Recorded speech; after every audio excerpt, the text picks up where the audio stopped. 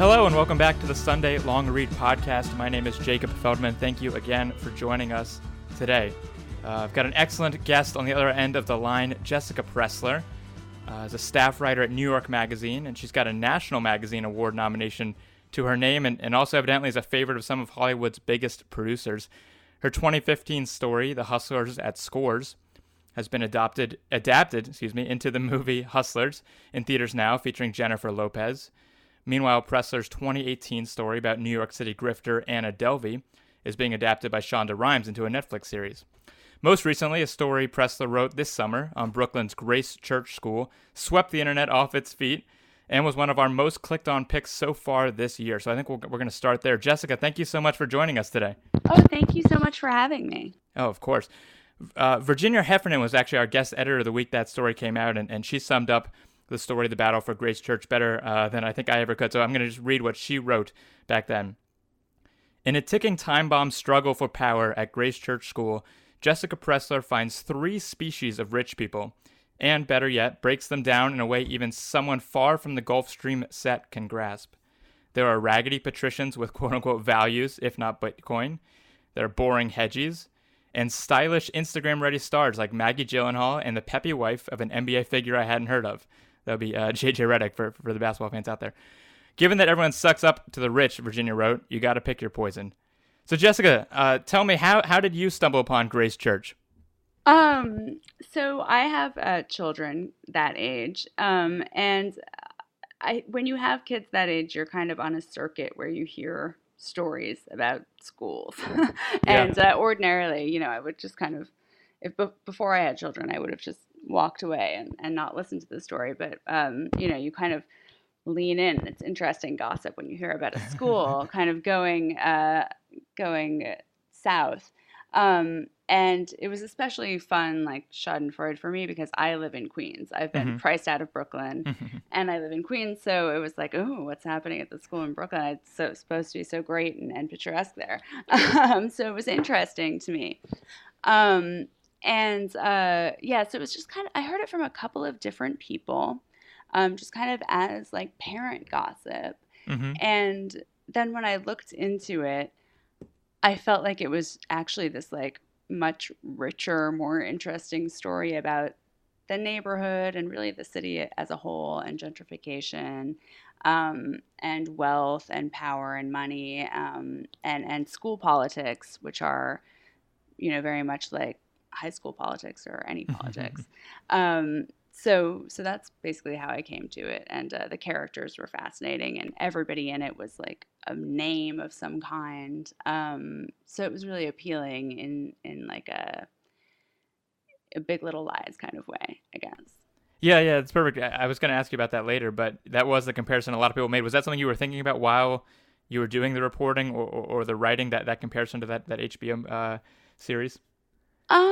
Sort of. I guess like in that series kind of opened up like there's a taste for that kind of material. Like it's clear that material is of interest to people, including myself as a parent. Like, that like people are interested in these kind of like strange, political things that happen in this like social maneuvering that goes on among parents at nursery schools.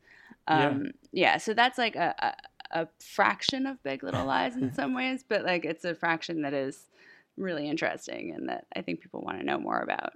And so when you have a story like this, do you take it to the editors first? Do you kind of reach out and do a couple pre-interviews with folks in the neighborhood? How do you get the ball rolling on something like this? How did I get the ball rolling?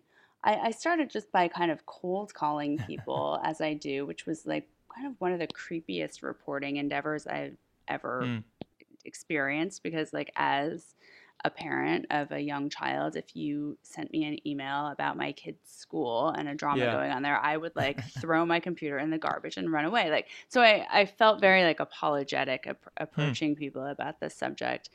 But there were a few people, who understood why it was an interesting story and saw the bigger picture, and who kind of helped me piece things together. And then it just kind of it sort of snowballed from there. Yeah.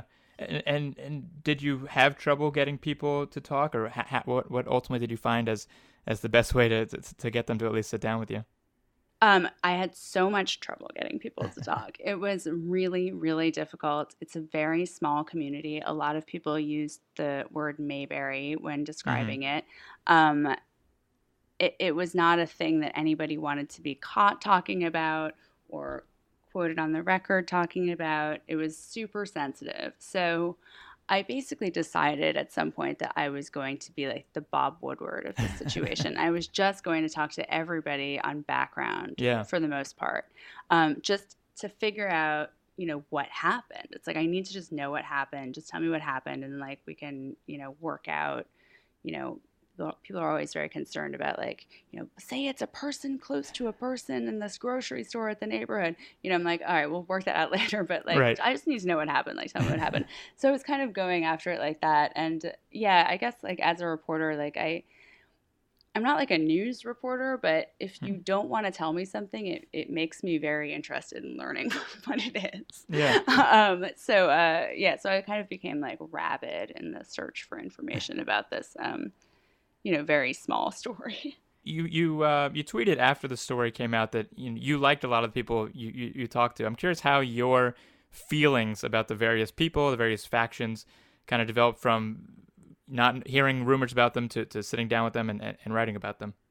Right. Well, because the reason that I said that and what I said was because people were saying, oh, all the people in the story are terrible and then they all deserve to go to jail. Like, I don't know, things that people say on social media. Mm-hmm. Because things were on background, I guess I couldn't, I was trying to kind of protect the identity of the people I had talked to, so I didn't like fully render them as I might have rendered them if it had been able to be obvious that I spoke to them, if that makes sense. Sure.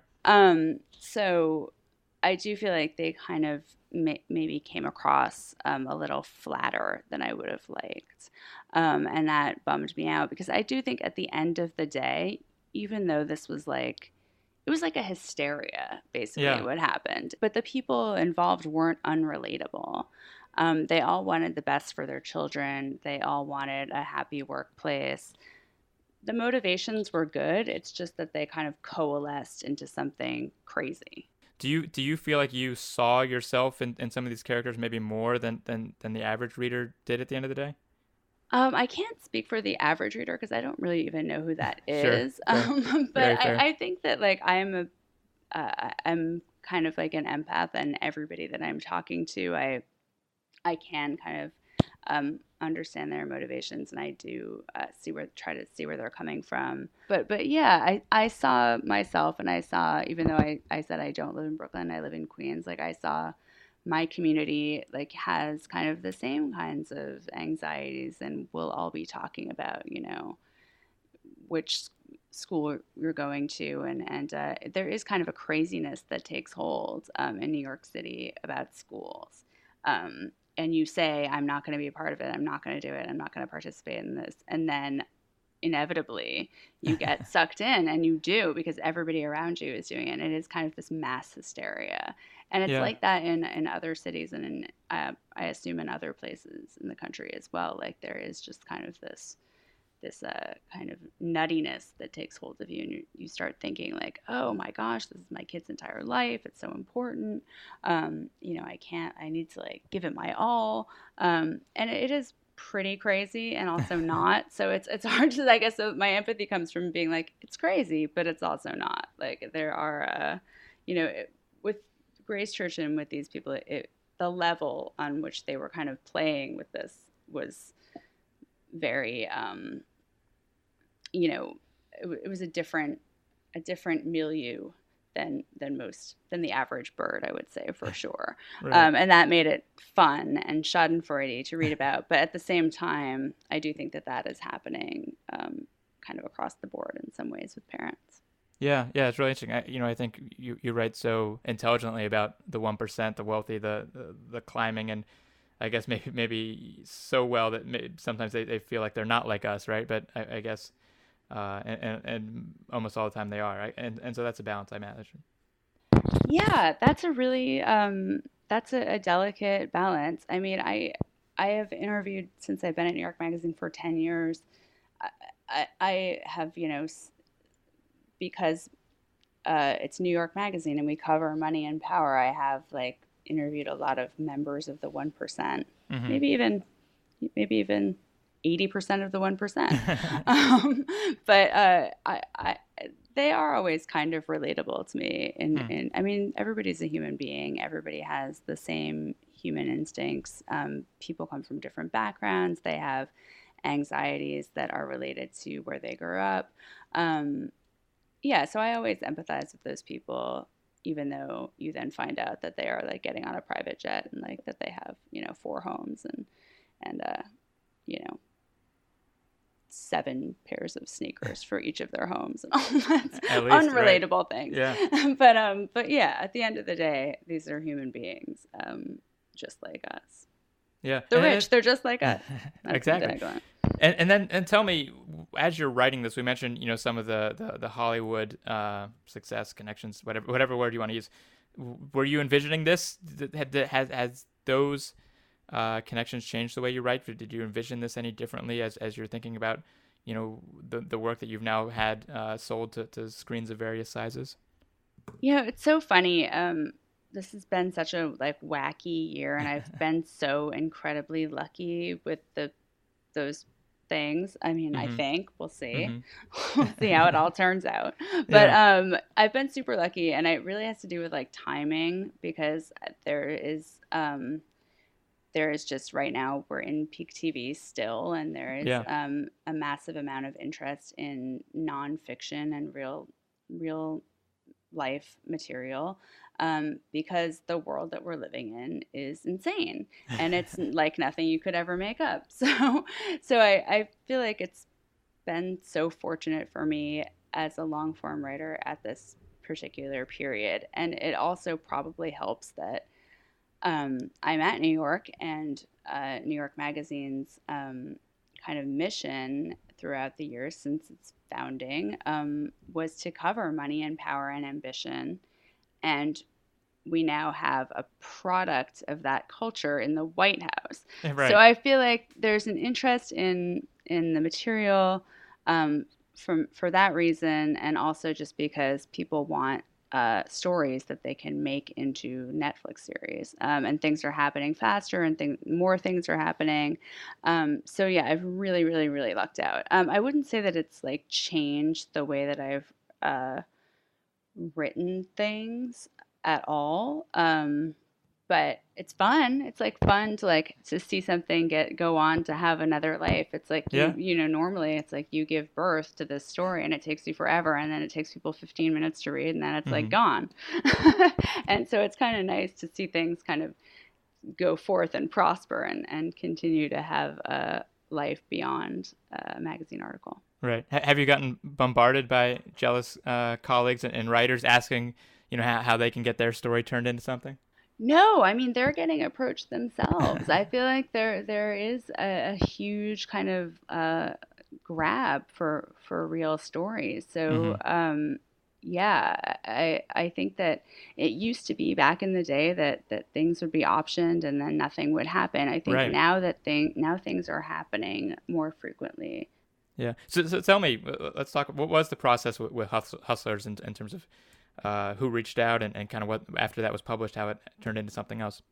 Right. So Hustlers. I started that story in, I want to say, October of 2014, September, October of 2014. So it was a fairly long time ago at this point. Mm-hmm.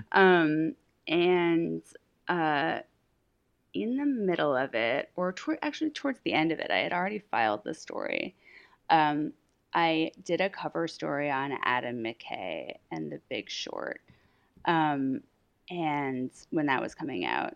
Um, and then afterward, I sent him a link to the story in a kind of mass email that I sent, everyone I had ever known, because I had been working on the story for a really long time, and was just like, please read this. I spent, ages on the phone with this woman and working on the story, and I really like it. Um, which is unusual for me. Like I usually don't like my stories after I read them, Mm-hmm. but I did kind of like that story. Now I see flaws, but now that I have to talk about it so much, Right. but yeah. So Adam responded, and as it happened, his production company at the time, Gary Sanchez, another had like a kind of offshoot, Gloria Sanchez, run by this woman, Jessica Elbaum, and she was focusing on developing female centric material. And so she she picked up on it and was like, I would like to develop this. Um, and I was like, great, because I felt like, from watching The Big Short and reading the script, I was like, oh, he would actually get this. He like, Adam understands like these characters that are complicated, that aren't necessarily heroes. This is like the right home for something like this for sure. If he's involved, I don't actually know ultimately how much he was involved. Um, the whole process of making the movie was not something that I was super involved in. I'd get like updates from time to time being like, this is happening. And you're always like, okay, great. Like, because the expectation is that it's not going to happen. Like, Right. but you have to be enthused. You're like, yay, but all right. But yeah, so then things just sped up. I think once Jennifer Lopez signed on, people Mm-hmm. wanted to work with her. She was in Lorene, the director's vision from really early on. I think like when I met Lorene 2 years ago, she's like, the person that I see for this is Jennifer Lopez. I was like, that's amazing. At the time, she hadn't been in very many movies. I think it was like, oh, what a unique, inspired, amazing choice. And it is. I mean, she's actually amazing in it. Um, but so that's kind of how that happened. I mean, from my perspective, I really was just kind of like a cheerleader from the sidelines, being like, "Yay, this person! Oh my God, I can't believe this person got cast." But still kind of like checking my emotions that I wasn't gonna get like, you know, disappointed when it didn't actually happen. So Mm-hmm. now that it is actually happening, it's just very surreal. And I haven't seen it. By the time people listen to this, it will be out, and I will have seen it. But and it will have premiered in Toronto. I understand you are a character in there, right? Yes. Julia Stiles is playing a journalist character named Elizabeth that is loosely based on myself. What was that like? It's so fun. Like I know the answer to who would play me in a movie, Right. so it's super fun. It's great. She's great. It's a small part. It's kind of like she kind of guides you through what happened Hmm. in a way. But she's great at it. She came over to my house, Julia Stiles, and asked me questions, and was very thoughtful, and said like, when you were talking to the police, like what kind of questions did you ask? And do you use a tape recorder or do you take notes and things like that? And I think she incorporated those things in the end, even though she has a much nicer apartment than I do. Yeah, absolutely. And you mentioned Adam McKay, so I'll kind of ask this now, but I do think there's a big similarity in your work and kind of the way you guys use humor to, kind of skewer some whether it's Silicon Valley or Wall Street or whatever it may be. Is that something you picked up on when you were interviewing him, or I'm curious kind of what you think about that comparison?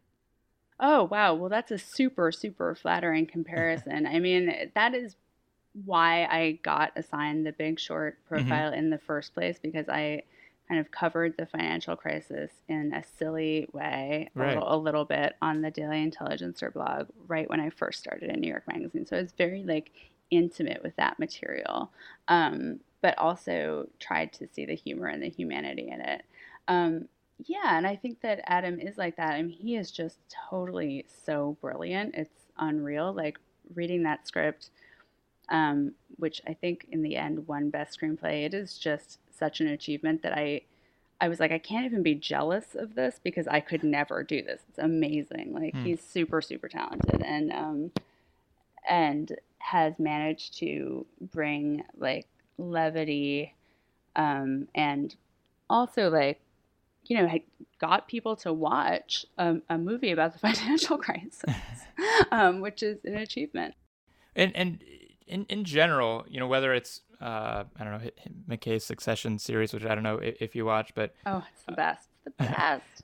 How have you noticed, covering wealth, covering business, if you want to call it that, for a decade, how have you noticed perception of the wealthy and powerful, change in the last year or two, or go back to 2016, whatever kind of time frame you want to put on it? Yeah. It's really interesting. I mean, I will say that Succession does a thing that is kind of what I was talking about before, where it's like these people are maybe kind of terrible, but they're also humans. Like it's, Yeah. I think that is almost valuable in a way, because what's not helpful that's happening right now is that people think of people who are wealthier than them or not wealthier than them as like a different kind of species. Like we're all human beings, and like I do think that as kind of ridiculous as that series is, and as ridiculous as the characters are, you do feel for them. And in my own like writing, that's been my experience. Like I genuinely like almost felt for Lloyd Blankfein when he's trying to explain to the Financial Crisis Inquiry Commission like what what a CDO, like how markets work. And it's like it's not like he's not like I mean I don't know if I want to say he's not a villain, but like it's not an individual that's the problem. It's like it's a system that's a problem. And I think there is a lot of like blaming of individuals going on, and a lot of like villainizing of people that is ultimately not that helpful, because it's the systems that we have that are the problem.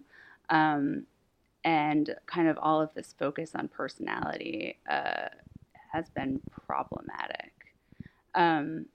People's perceptions of the wealthy, it's super interesting because obviously after the financial crisis and during the financial crisis, it was like 100% like, Occupy Wall Street, like these people are the worst, we hate them. And then something happens, things shift, and Donald Trump gets elected president. You're like, wait, and it puts Wilbur Ross in his cabinet. It's like, it's really been mind-boggling. Like I can't even really comprehend. I mean, I can comprehend what happened, and it's complicated, but it's very strange. It's a very strange turn that we've taken with that, where we go from kind of on the verge of like fixing this systemic problem to really doubling down on it in a really intense way. Yeah, so I don't know, but I generally overall, I do feel like there's not a lot of benefit to sides, to everybody kind of digging in and being like, this person is this way and this person is that way, and there's no in between. Focusing on these personalities, like you're saying, and interviewing a bulk of the 1%, have you noticed they have changed while you've been doing this beat? I mean, do you notice more self-awareness or kind of recognition of the way us on the outside are thinking of them, or what changes have you noticed there? Well, it's not like I hang out with the 1%. No, but the ones you interview, the ones you write about. I drop in. I would say like culturally, things have like shifted in various ways. Like after 2008, after the financial crisis, people were just trying to like lay low. They were not trying to have a public profile. They were not trying to get caught doing anything wrong or saying anything wrong. They were very careful about their choice of words. Now it's just like a free for all. Like you can say, I'm Lloyd Blankfein could be out there talking like so much. I'll say smack because it's the New York Times. Lloyd Blankfein could be out there saying inflammatory things, and no one would care because there's so much other stuff going on, and that is not where the focus is. And so that's been interesting.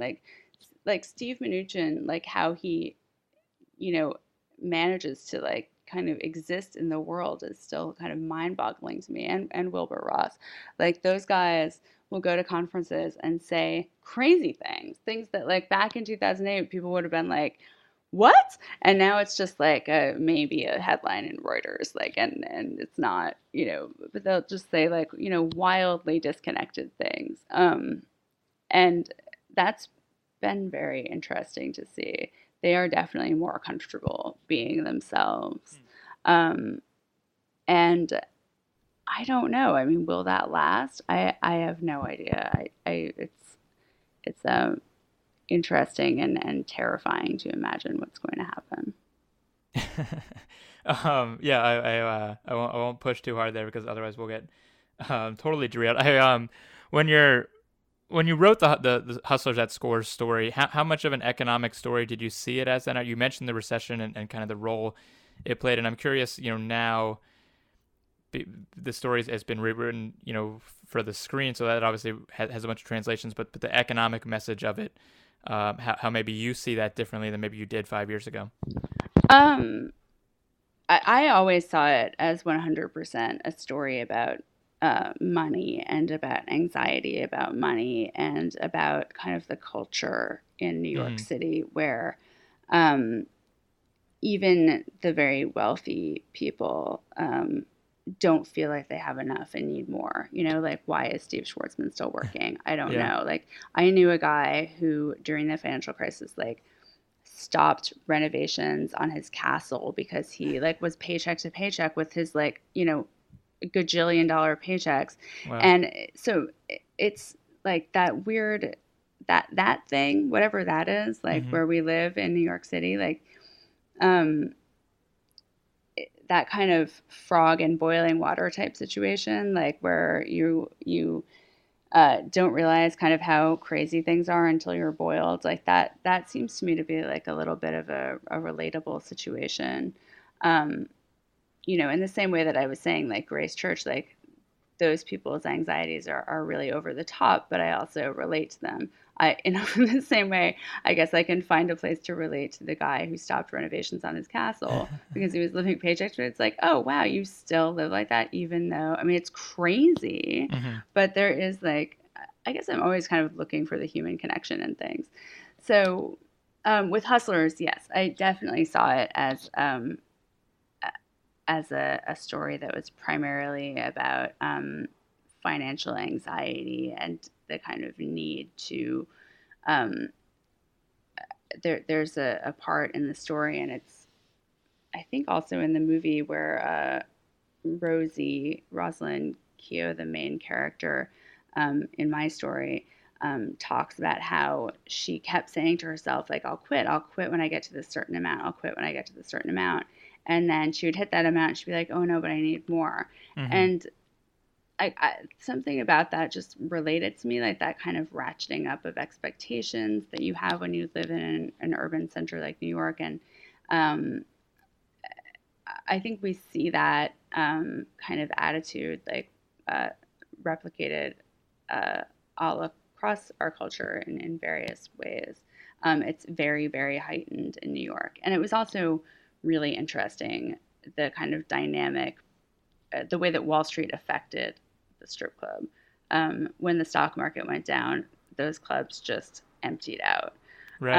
And it kind of decimated that industry. And so they were really affected by the financial crisis, which was really interesting. The way you're talking about New York, I'm curious, and you personally, you and your editors, you as an NY Mag staff, do you think of you guys as insiders in New York, or as outsiders looking at this weird New York thing?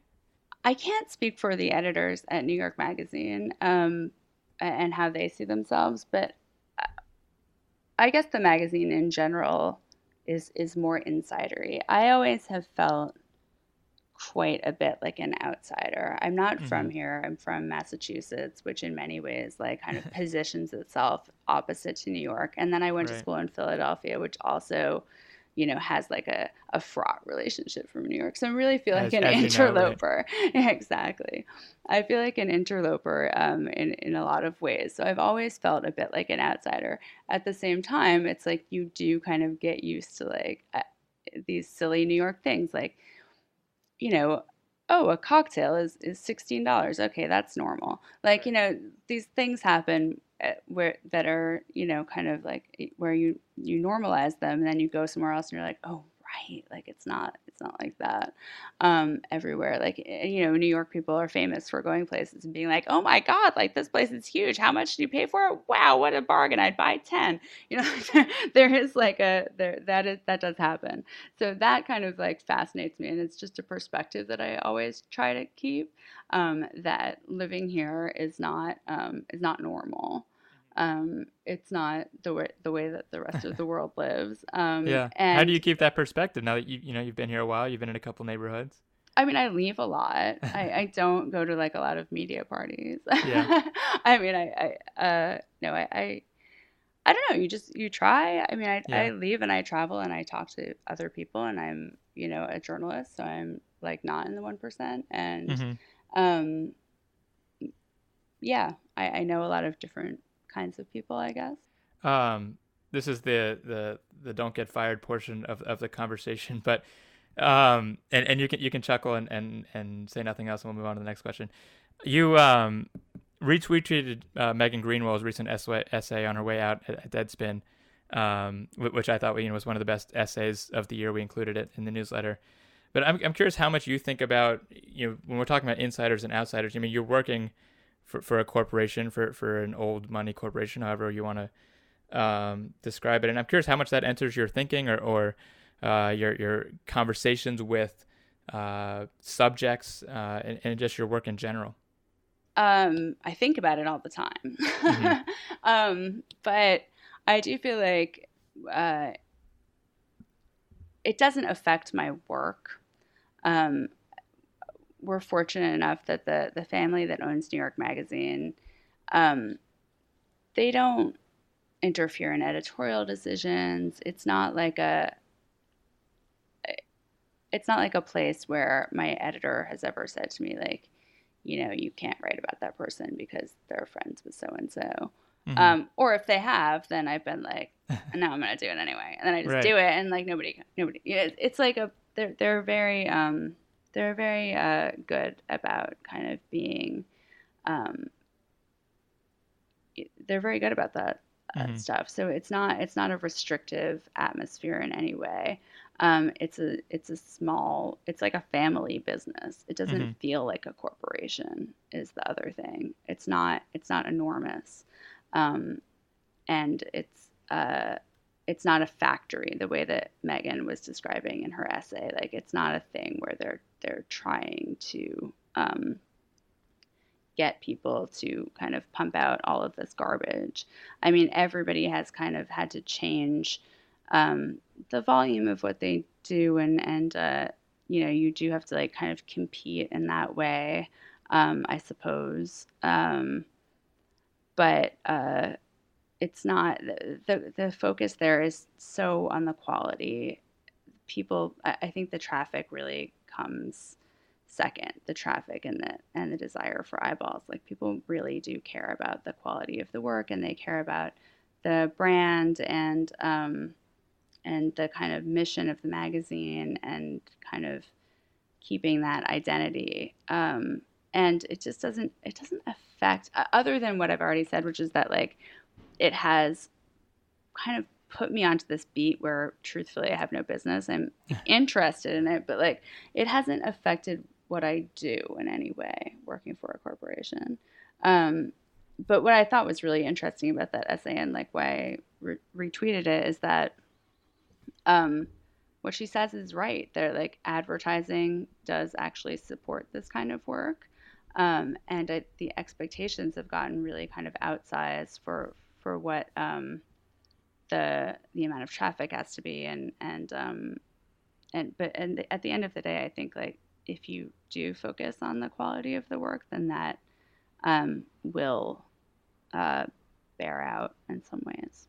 Yeah. I hope. No, absolutely. I mean, I think we share a ton of New York stuff in our newsletter, and I'm a huge fan of a bunch of the verticals or subsites or whatever word we're using these days. I mostly try not to think about it, and I just kind of like focus on my knitting and just try to like do good stories, and I will do them in a different format if it is the correct format for the story. Like I'm totally into all of that. I'm not adverse to that kind of change at all, but but yeah, I don't feel like particularly pressured to start making listicles, which is really nice. Yeah. And yeah, I mean, it's just so interesting to me, the like you're talking about being an outsider on this beat, and the I don't know, like the better and better you get at it, and still staying removed or naive, and in some regards seems so important to be a part of it, and notice kind of the weird stuff going on. Yeah, I mean, I'm not an outsider. Like it's probably like obnoxious for me to even say that. Like I do, like I'm probably not at this point, but I think I do have that perspective and that like kind of like chip on my shoulder in a way that like for better or worse, it's like I keep it Yeah. keep it You around. you mentioned kind of the changing landscape, and going back to the adaptation aspect, and without getting too much into the contract weeds, is that a serious part of your ability to keep doing this? Oh, I think so. I think that well, it's hard to like really project towards the future in any Mm-hmm. way with anything going on with media, Sure. but I think that the kind of current situation with television, with Netflix and all of these streaming services producing original programming, and that kind of dovetailing with interest in true stories, and also like kind of like a need for narrative, Mm-hmm. because there's so much news flying at you at every second of the day. It's kind of helpful to have somebody kind of piece things together into a very detailed narrative. I think all of that is great for journalists, or can be great for journalists, I should say. It could also, be terrible and evil. But generally, I think there's like a real opportunity there, because a Netflix series, or even like a documentary like they made about the Fire Festival, is so not different from what we do already. I mean, it is in that you need a lot more people to agree to make something like that. Like in New York Magazine, you need like 3 people to agree to a story. Uh-huh. And I don't even know how many it takes to agree to make a movie, but it does feel like the opportunity is there to again like kind of grow these projects that otherwise would just um, be an article that lives in an archive that people spend 15 minutes reading. Um, it's nice. There's a possibility for things to have a longer life.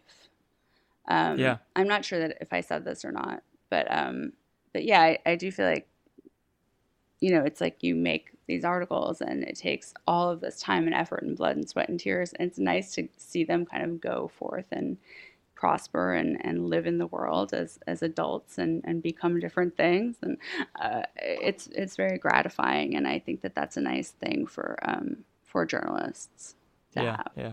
Absolutely. You mentioned profiling Adam McKay, and you've written other stories. Talk with Aziz Ansari or Channing Tatum, and how does that kind of that artistic profile? How have you started doing those, or what role do those play? Is that something you're still interested in doing? So I actually think I'm like a terrible celebrity profiler. I'm like not good at it. I lucked Uh-huh. out with Channing Tatum. I've had like a few really, because he's an amazing, sparkling, wonderful personality. Um, and these people are all really interesting. Um, I'm not very good at it. I have a hard time with actors. I like, I get like, I'll let them talk to me about like the craft or whatever for long, because I think it's interesting. And then it's like, oh, Uh-huh. I go home and I'm like, oh no, this is terrible. This is garbage.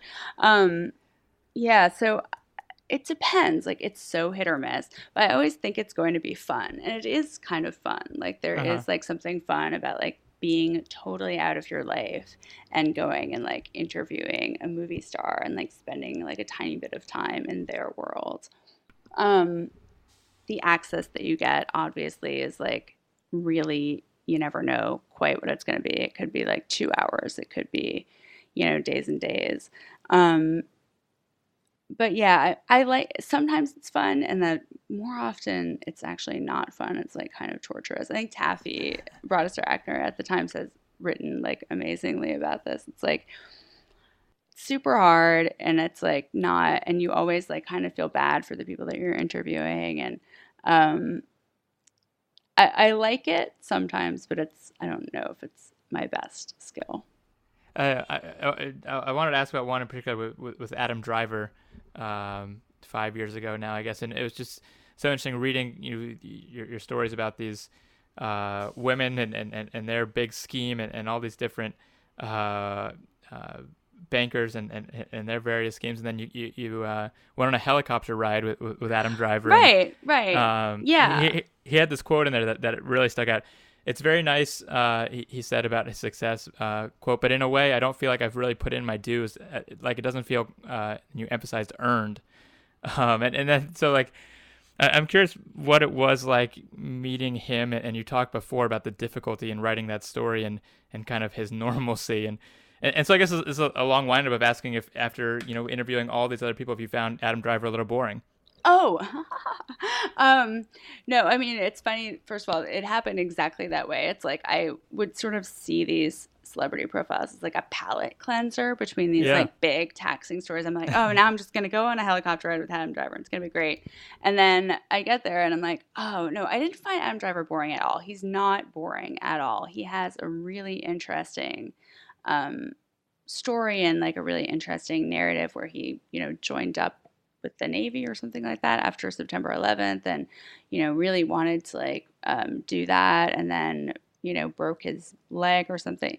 He's an interesting character. He's the person, though, that I let talk to me about the craft because he's like an actor. And it's interesting when people who are charismatic movie stars are talking to you about their craft, you're like, wow, this is really fascinating. On the page, it's like not fascinating. So that was definitely a situation where I went home and was like, oh no, I have like all of this crafty stuff. And what am I going to say about this guy who's just like pretty cool and like, there's not like, I didn't have like a theory of Adam Driver. There wasn't like I guess it was probably a little bit more fun early on because it was new to do celebrity profiles, but also because celebrities used to be treated differently. Like they were like, they were like, these kind of like weird exotic animals, and they didn't have their own outlets for expression like Instagram or whatever. So when you had an experience with a celebrity, it was like, what is your world like? And then you get to be like the translator of that world. And that is, and they want to tell you things because they aren't trying to save it for their Instagram or their blog or, who knows what. Totally. Yeah. So I had like a fun time with like Adam Levine, who's like a super caged animal. Like he's just so famous that it's like ridiculous. But then it's like Adam Driver is just, he lives in Brooklyn. Not going to Grace Church though, by the way, I heard. And he's like an actor and he's like super thoughtful. And it was just like, oh gosh, this is like, it's like profiling someone like, kind of that, like I didn't have it in me. Like I'm not like I'm not like an omnivorous like culture person, like where I like could really talk about Star Wars or whatever for a really long time. I'm really like do focus on personalities, and so I had a hard time with that one, and I have a hard time with actors in general, and just because what they do is almost similar to what I do, and that you're like kind of like telling a story and getting to know a person and asking a lot of questions, and it's just weird. Yeah, it's funny to hear that the hardest thing is like the thing you know best, and you like diving into these crazy worlds that you have no familiarity with. Yeah. Yeah, well, that's what's fun, right? It's like kind of getting to know a world. Is there a celebrity or a village, that you want to dive into next? Oh yes, but I wouldn't ever tell you. Fantastic. That's the right answer. Awesome. Well, thank you so much, Jessica Pressler. Thank you again for joining us. It's been a lot of fun talking with you, and I do hope everyone goes out and sees Hustlers, the movie. Me too. Thank you. Maybe read the story before you go out there and refresh your memory. Our producer this week, I have to give a shout out to Peter Bailey Wells. Did a lot getting everything together for this. He's the reason you're able to listen to it. The Sunday Long Read newsletter will be back on Sunday. The podcast will return soon after. Thank you again for listening.